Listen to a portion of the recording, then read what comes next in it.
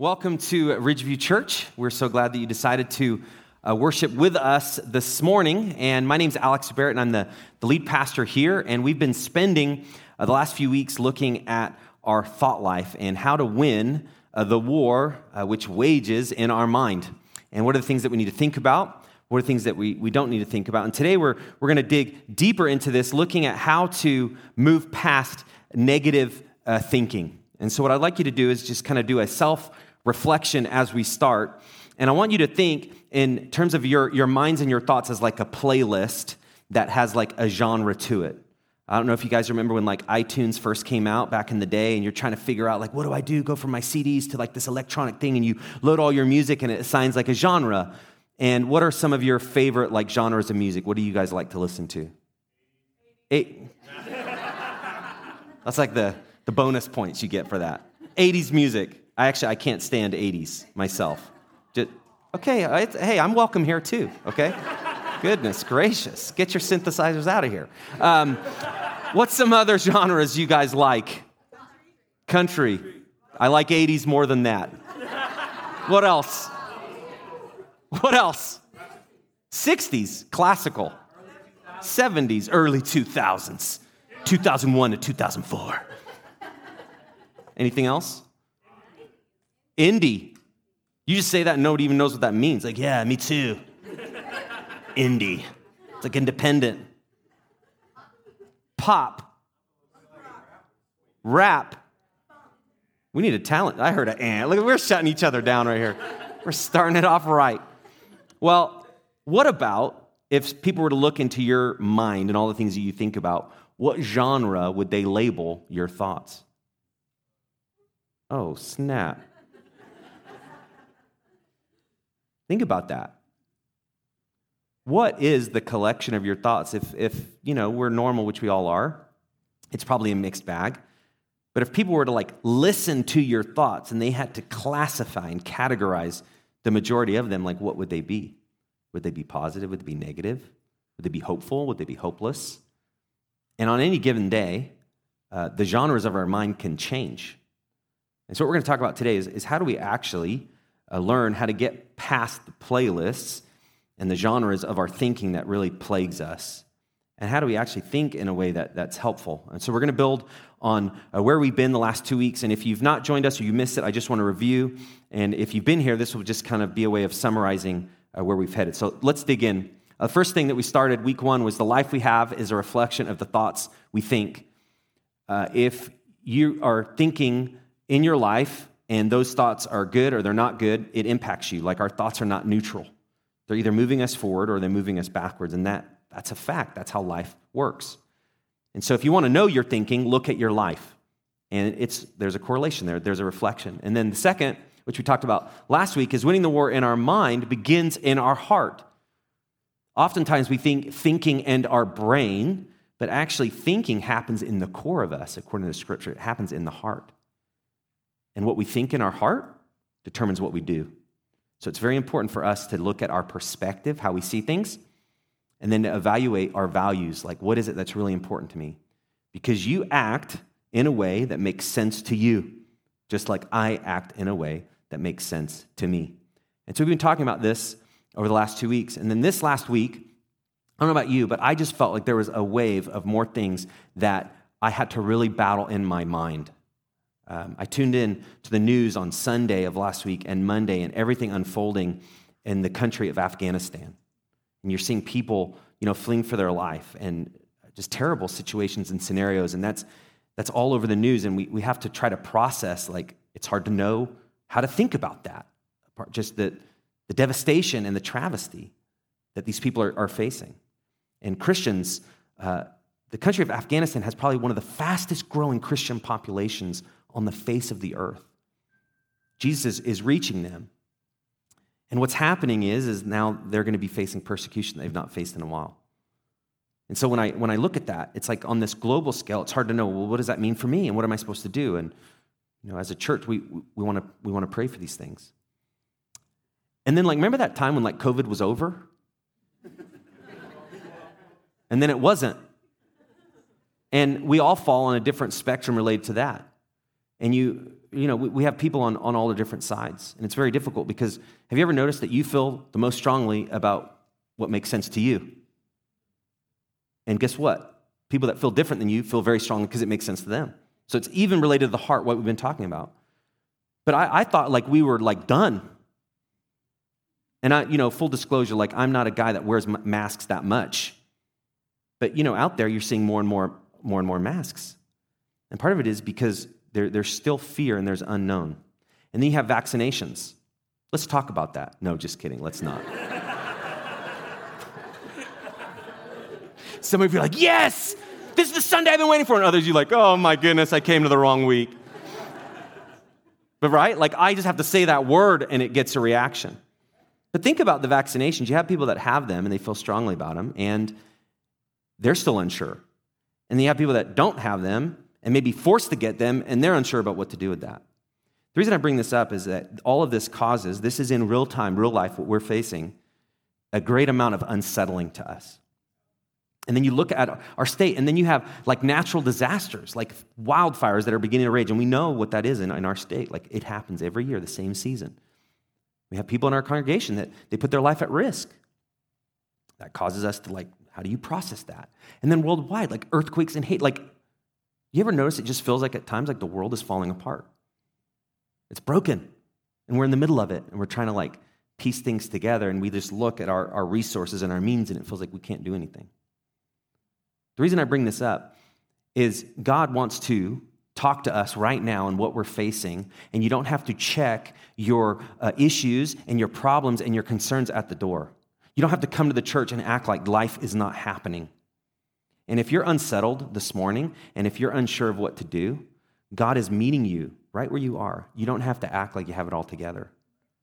And that's why we dig into the scriptures, because we need God's help.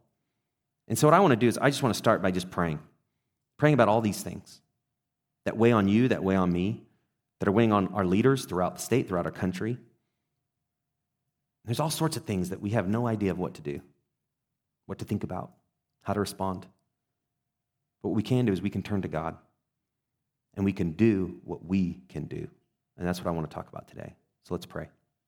Father, we welcome you here. We thank you that you are a God that is not far off, because you have always been and you will always be. You are everywhere. You are with those in Afghanistan. You are with those in Haiti. You are with all of us right now.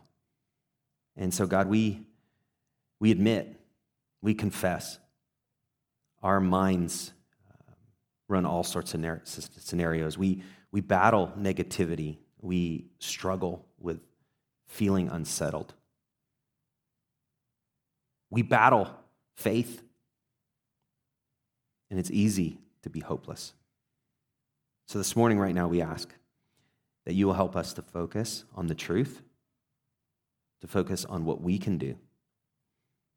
And in the middle of all that we're facing right now, that you will build our faith. And we ask it in faith. And in the name of your Son, Jesus, we pray. Amen.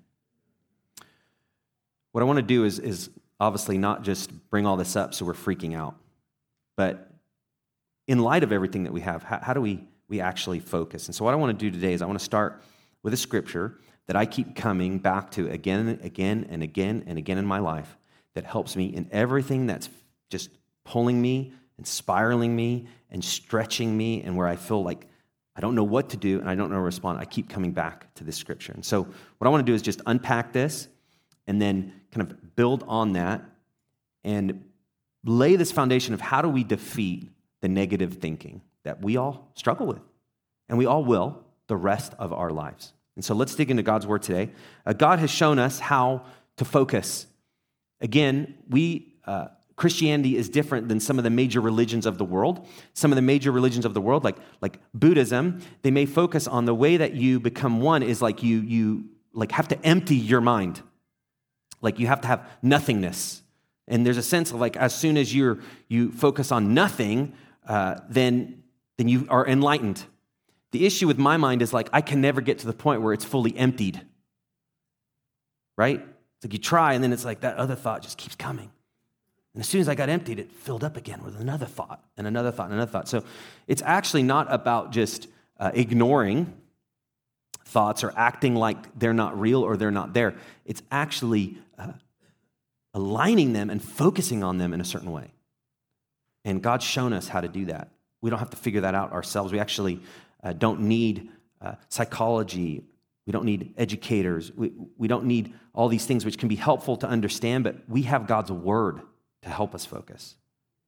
We don't need somebody else. Like, we have been revealed the word of God from him, like from God who made us, and he knows we get so taken off track. And so this scripture is Philippians 4:8, and I want to read it and then just kind of unpack it. It says, "Finally, brothers, whatever is true, whatever is honorable, whatever is just, whatever is pure, whatever is lovely, whatever is commendable, if there is any excellence, if there is anything worthy of praise," and the capitalized words there I added, it says, "think about these things." Each one of those words is the genre of the playlist of the things that we can think about. And so back to the first question. If people were to unpack all your thinking, would they say that your genre of thinking is true? Is it commendable? Is it pure?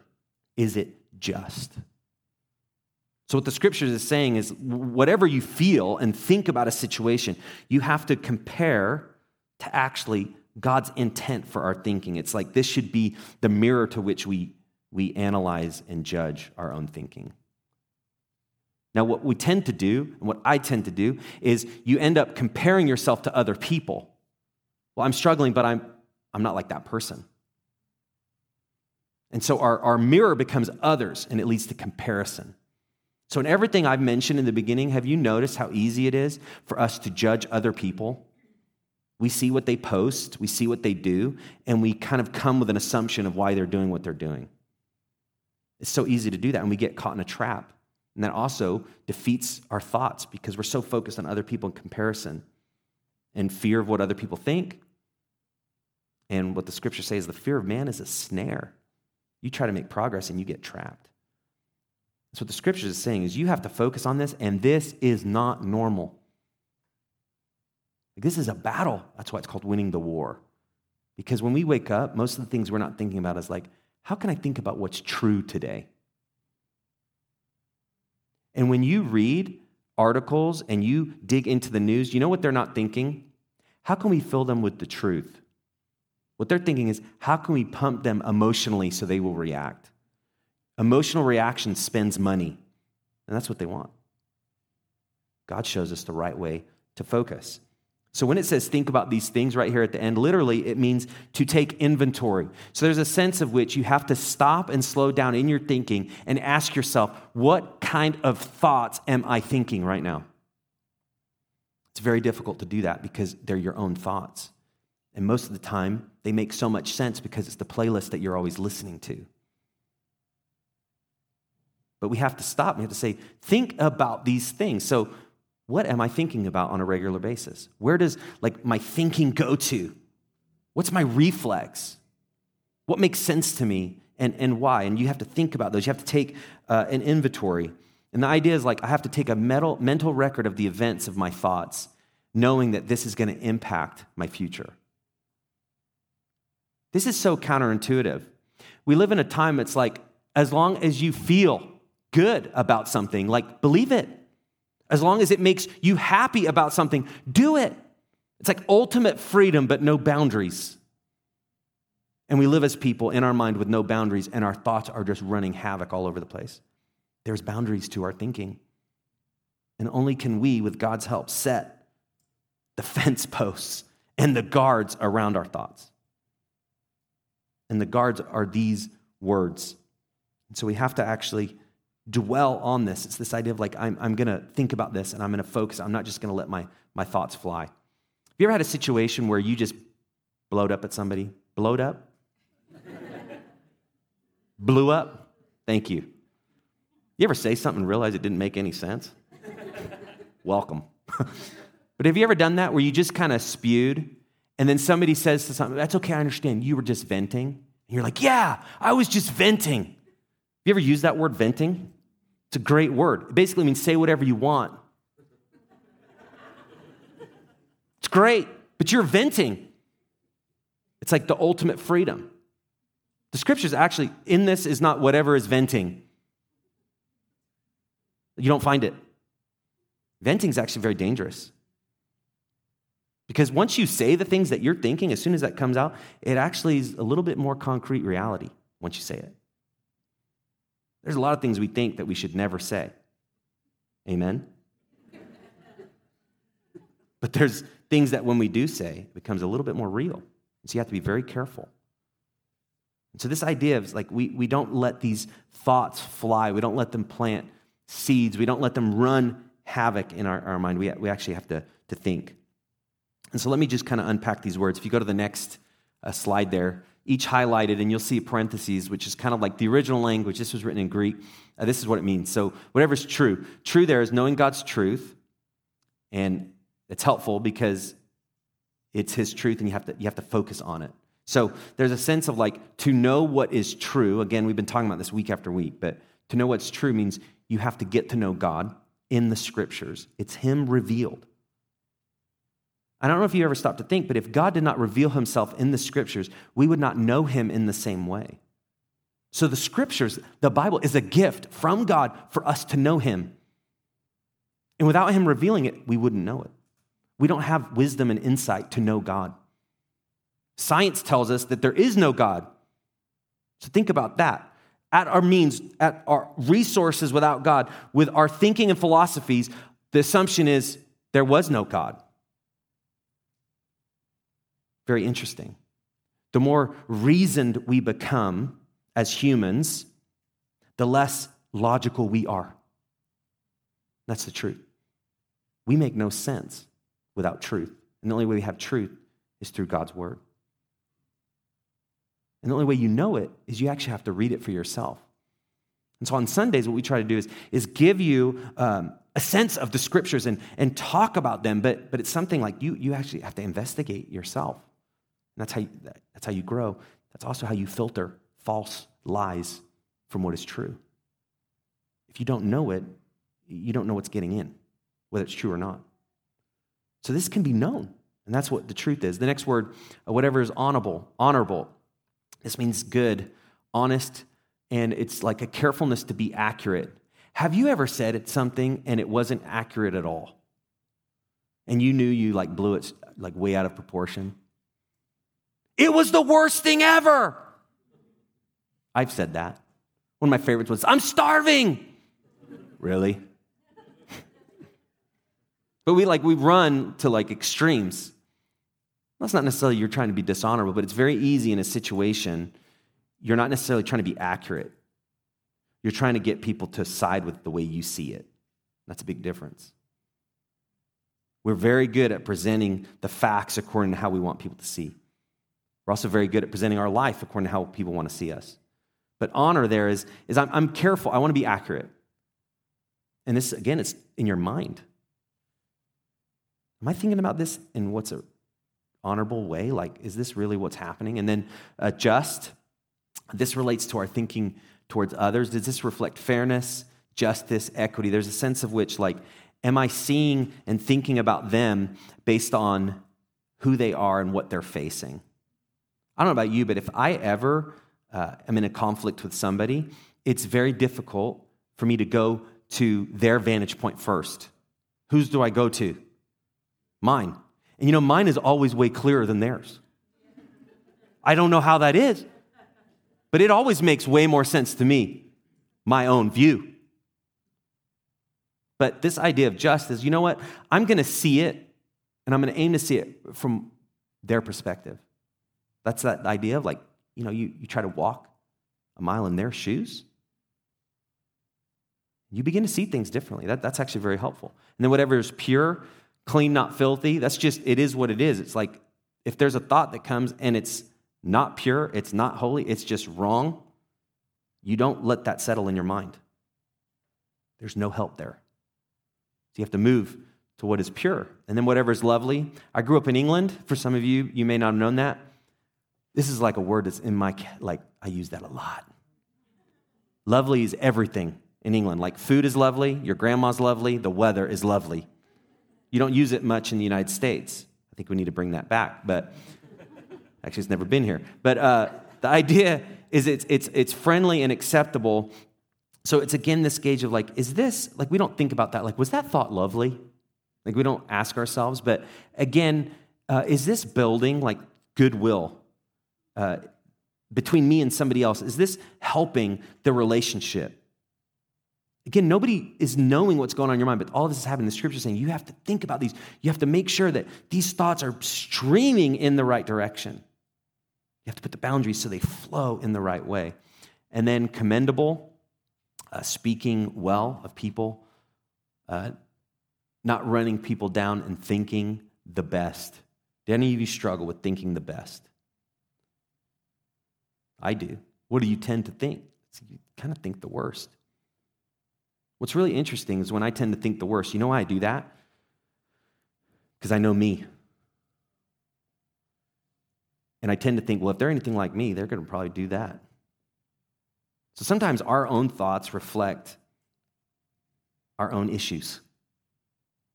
And that's why we need the help and the grace of God.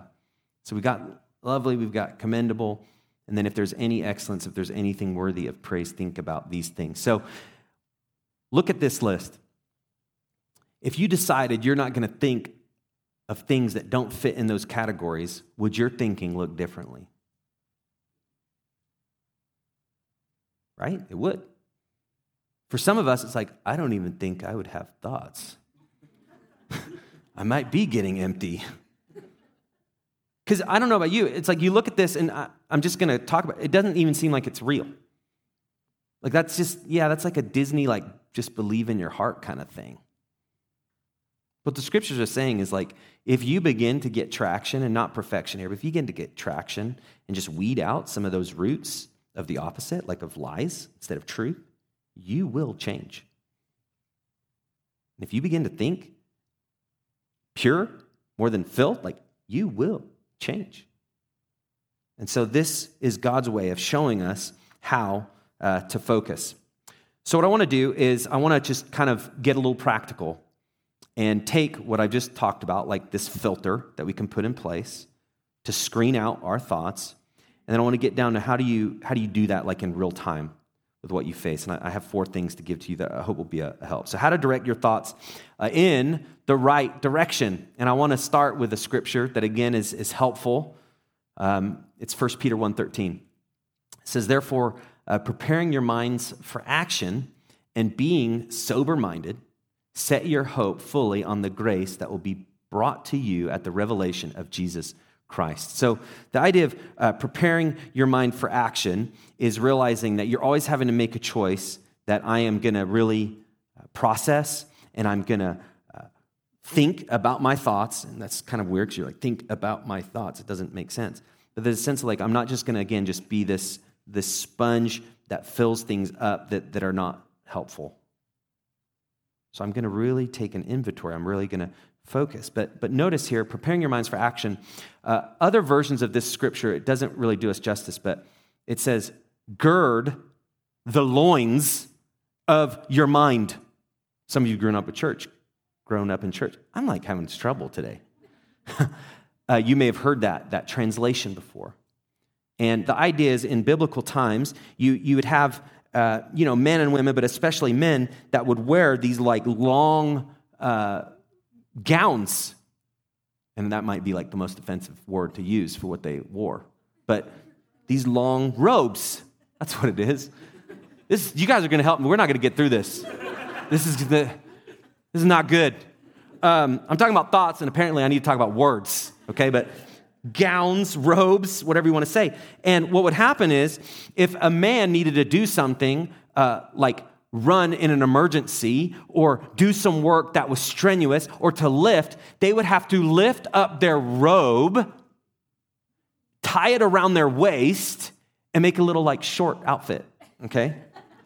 That's what it means. So what the scriptures are saying is you need to prepare your minds for action. It's like pull your sleeves up. Make sure that you're ready to think about what's right. Prepare your mind so you're not just going to trip over your thinking. You're not just going to let things settle that shouldn't settle. Prepare your mind for action. Pull up and get ready to move. And then it says, being sober-minded. What's the opposite of sober? Drunk, intoxicated. Our thoughts intoxicate us. Have you ever been thinking about the wrong things and at the end of the day, you're so discouraged? You're depressed? You feel down? You are hung over with wrong thinking. That's what the scripture is saying. You have to be sober-minded. It's the idea of it. You have restraint. You don't let intoxicated thoughts lead you to the sense of like you don't have your bearings, like where you're just stumbling like a hungover person. Being sober-minded. Then it says, set your hope fully on the grace that will be brought to you at the revelation of Jesus Christ. This is what's really helpful. What I just talked about, all those things that are pulling us down or unsettling to us, things that are like beyond our scope of care or out of our control, we don't know what to do. The idea is, as a Christian, if you are a follower of Christ, you can never forget that this world is not the end. All of the problems can become just the summary of life, like this is it, and that's how the world focuses. This is it. And so your highs can be really high and your lows can be really low. But being sober-minded means, you know what? This world is not the end. I don't have to have completion completely. Life will feel unsettled and unraveling, and I'm okay with that. Why? Because I'm going to set my hope not in this world and my circumstance. I'm going to set my hope on the fact that Jesus is coming back, and he will make things right. He will restore the brokenness. He will restore the things which I cannot restore. That's his job and his job alone. I'm going to set my hope on that. So actually, that helps you be sober. Like, that puts things into perspective. It will happen at the revelation. Again, I have to think about these things. Here's a quote that's helpful. This is by Thomas Newberry. He says, think of your mind as a sponge. It acts on what it soaks up. And when it is squeezed, guess what comes out? You're right. Only one thing can possibly come out. And this is what you put in. So what the scriptures are saying is, if you want a different outcome, you have to think differently. And I think this is one of the greatest disconnects that we're seeing in our society. Everyone is looking at the sum of their life, and they're so discouraged. Because again, it's like a bucket full of holes, and they keep filling it, and it keeps getting emptied, and they keep filling it, and it gets emptied. But you know what? They're not patching the holes. There's no hope there. They just keep doing the same things. What the scriptures are saying is actually, you have to think differently. And that's what Philippians 4:8 is. All right, let's dig in. 4 things. These are the way to help that pull in the wrong direction. And then this is the way to direct it rightly. First, stay present. Stay present. Ecclesiastes 7:10. Full disclosure, I'm 40 years old. And I have found myself saying more and more in my day. I'm kind of depressed by that. In my day, I literally say that regularly. When I was a kid. You find yourself saying that?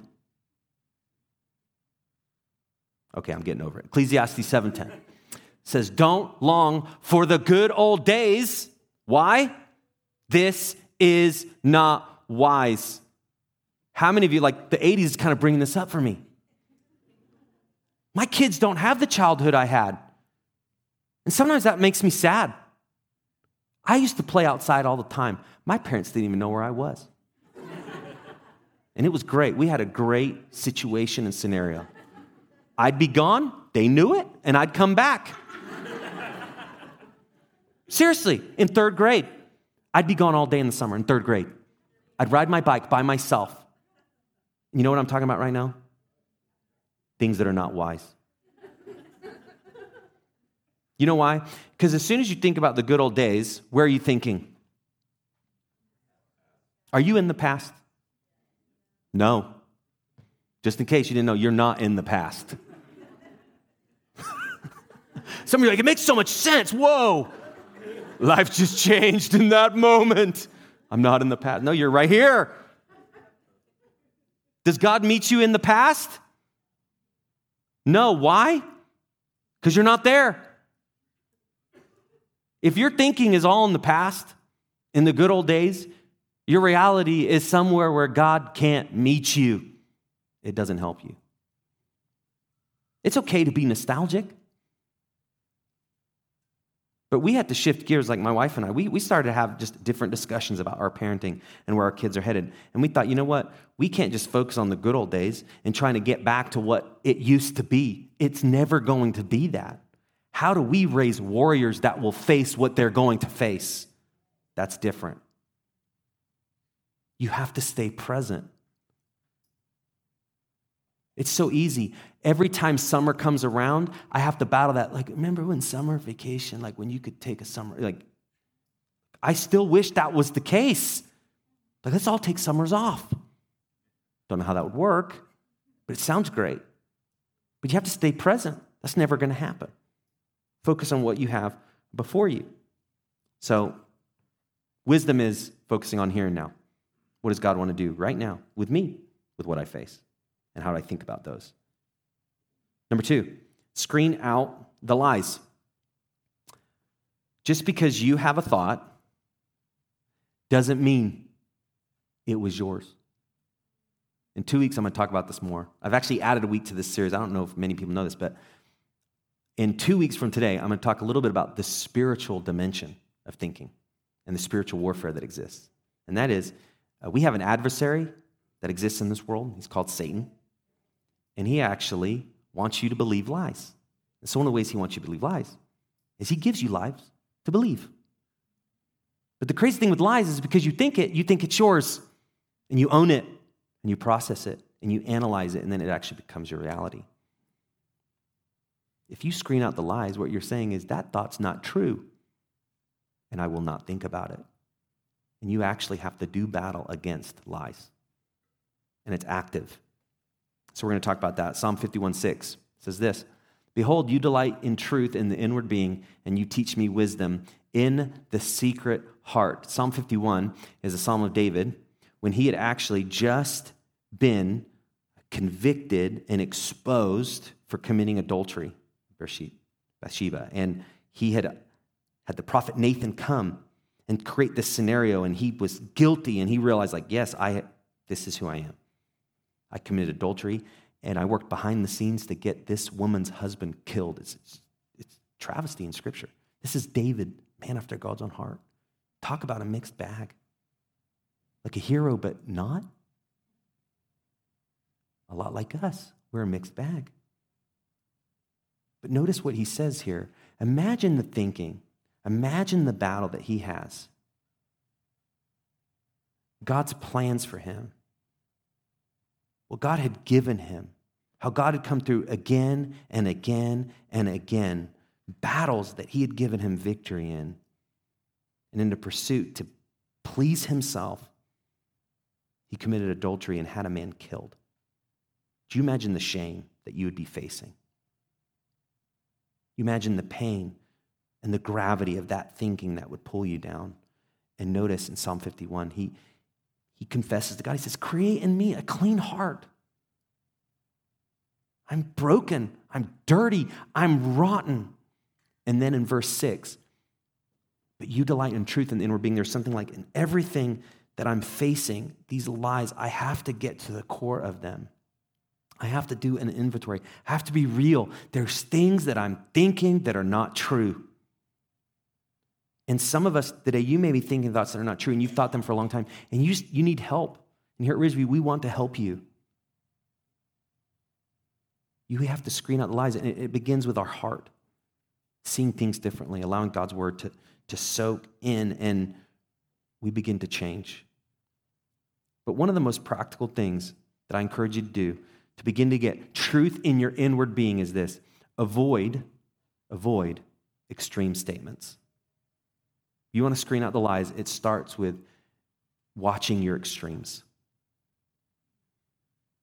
We say extremes a lot to make a point. The problem with extremes is it's not actually true. It won't always be like that, or you haven't always done that. Most of the time when the lies plague us is because we have a reality that we've created that's absolute, but that's not true. The only things you can say absolutely are about the character and the person of God. He doesn't change. But through his grace, we can. And so part of screening out the lies is just watch for those extreme statements. So stay present, screen out the lies. Number 3, have realistic expectations. So little inventory. How many of you would say in your relationships you have expectations of other people?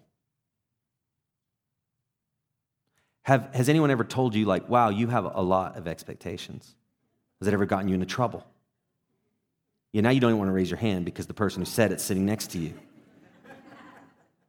The crazy thing about expectations is if you want to know if you have them, the real question is, have you ever been disappointed? You have expectations. Has anyone disappointed you before? Yeah, that's when you know you had a plan for them that you may not have known, and they may not have known, but you're disappointed that they did not do it. I just summed up years of marriage counseling right there. That was free of charge. But you want to know most of the problems in marriage is expectations. Unspoken. No one even knows it, except he or she are kind of mad, and I don't know why, because they're disappointed. And this goes back, Ecclesiastes 7:14 says, enjoy prosperity while you can, but when hard times strike, realize that both come from God. What this is saying is, God's not necessarily giving you this hard time, but if we believe God's in control, scriptures say he's sovereign. What that means is everything that happens flows through his hand. Like he's not asleep. He's not absent. He's not far off. Everything flows through his hand. He allows it. And there's lots of layers as to why that could be, a lot of which we may never know. But realize that both come from God. And then remember, I love this, that nothing is certain in this life.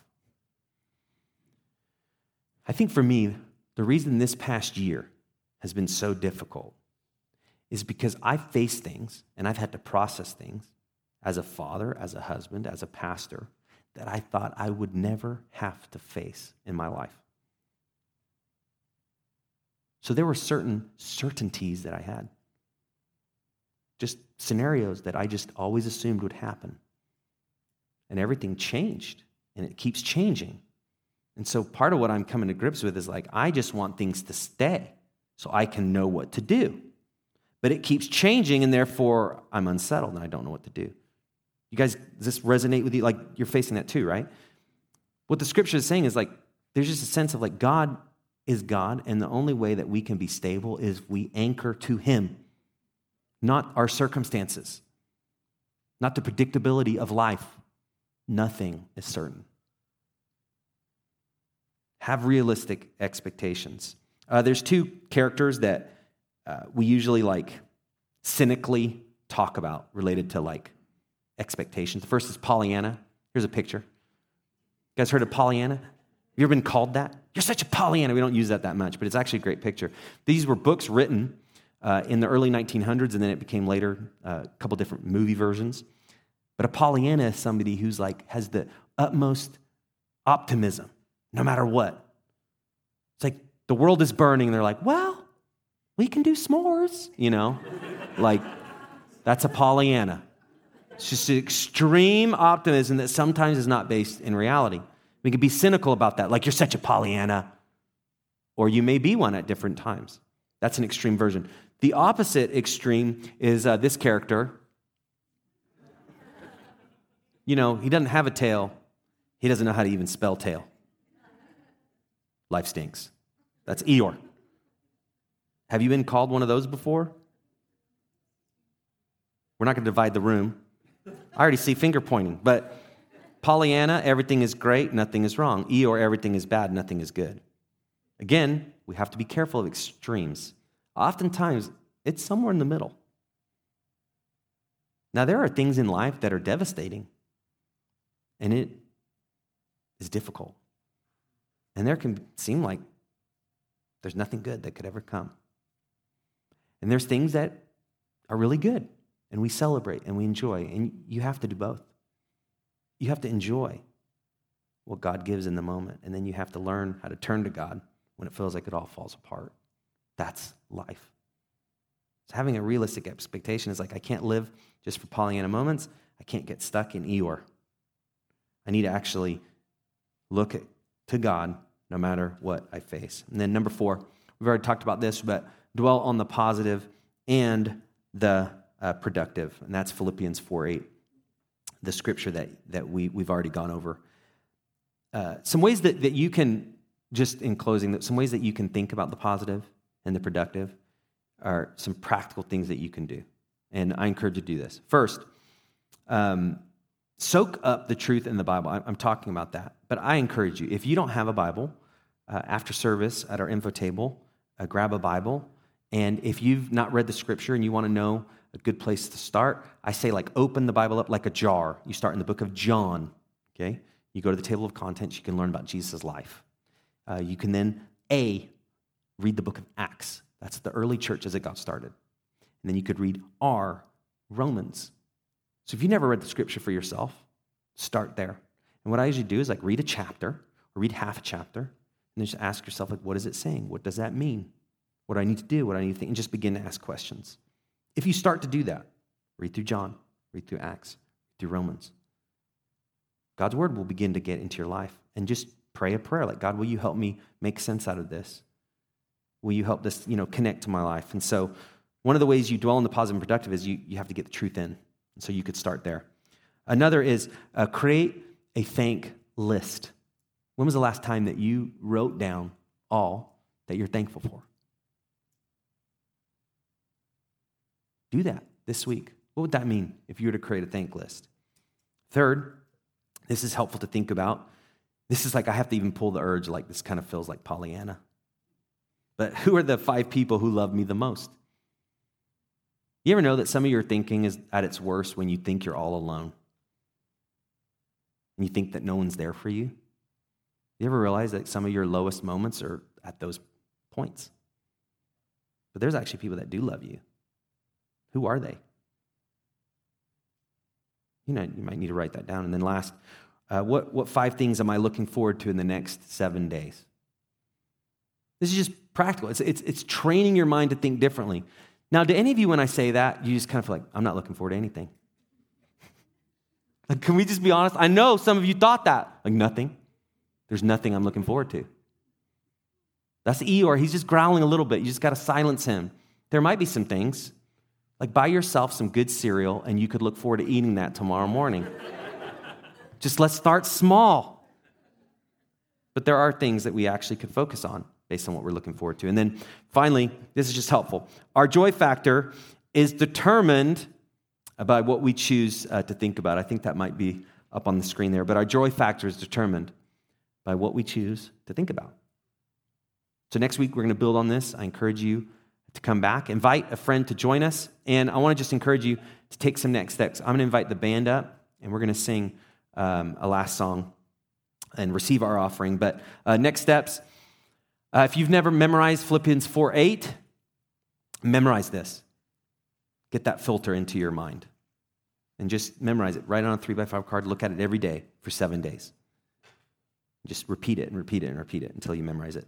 Second next step, create a thank list. And what you do is on your connection card, just write the next step that you want to take. This is a way of writing it down, saying, I'm going to do it. And then we'll pray for you this week. So create a thank list. And then the third next step, sign up for a group. Real quickly, Sam mentioned this, but we have groups and we're starting signups today, and they're going to be launching next month. One of the best ways for God's word to get into your life and for you to be encouraged by people that think in a way that's helpful is to get into a group. Here's the thing about a group. It will cost you. You have to give up another slot of your time. But as you give up another slot of your time and of your week, you're actually giving God more. And so that's how you grow. It's very hard to grow in the Christian faith if you're not a part of a group. It really does help. Life happens in circles more than it does in rows. And so a group's really important. So you could see the catalog there. We have connect groups. And really briefly, I just want to talk about those. Connect groups are based on what we talk about on a Sunday.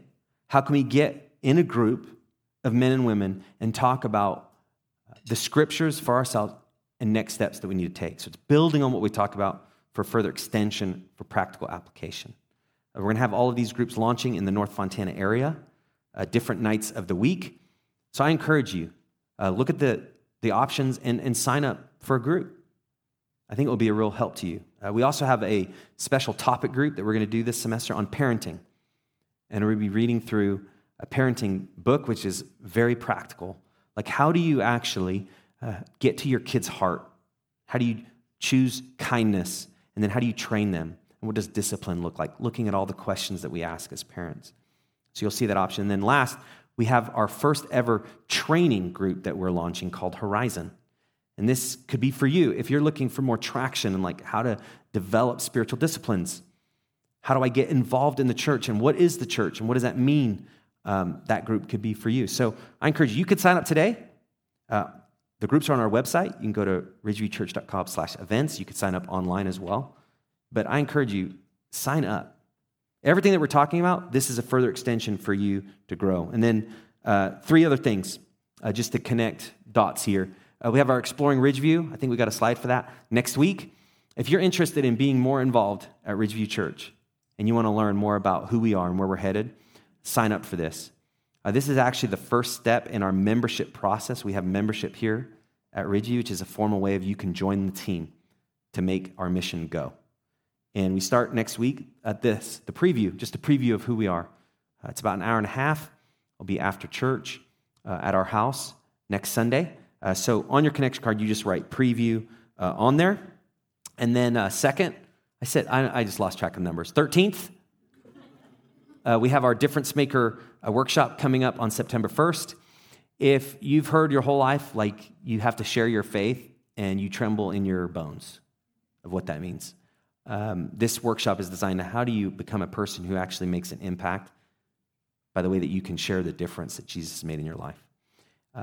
So wherever you are in your Christian journey, you can come to that. And then last but not least is our Men's Summit.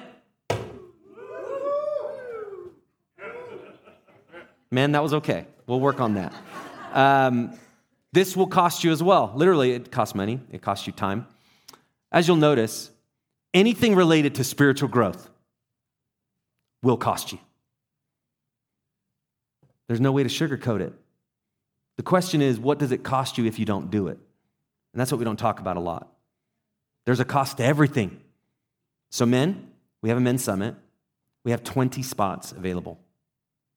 I know some have already signed up. We're going to be joining our sister church, Orange Crest Community Church in Oak Glen next month in September. And we're going to talk about how to be men of influence. I sent an email, I think, to most of you, but we are in a time where men have been told they don't have influence. They shouldn't have influence. You don't have a voice. And as men, it's easy to just, again, believe that and own it. We're actually not meant to be passive. We're meant to be warriors. And the church is where men need to rise up. And we need to make a difference. And so this summit is a way of just to get you fired up, to give you some help, to give you around other men so that you can really launch to like, how do I make a difference in my world? There's all sorts of reasons why you don't want to go, because I get it. Life's busy. But again, think of the cost if you don't. Think about that for a little bit. So let's do a very short closing song. And we're going to receive our offering in a moment. Drop your completed connection card in there. If I've never met you, I'd love to meet you after the service. I'm going to pray. Who's coming to kickball? It's going to be awesome. Even if you haven't signed up, join us. If you, just like Sam said, we'd love to have you. Let's pray. Father, we thank you for this day. It's actually such a blessing to be in the church together. And we know the promise that when we're gathered in your name, you are here with us. And so we thank you for your presence. Lord, I know I struggle with negativity. I think all of us do. But Lord, will you help us to screen out the lies, to stay present, to have realistic expectations? Lord, we need your help. We can't do this alone. So show us just things that we're thinking about that are not true, that aren't pure, that are not just. And help us to take an inventory And God, I just pray that in our groups that you will be with all the leaders in these groups as they get formed, that this will be a catalyst to spiritual growth. We look forward to what you do. We also, just for our kickball, we pray for protection. Lord, we need it. And we just pray that we'll have fun together in the name of Jesus. Amen.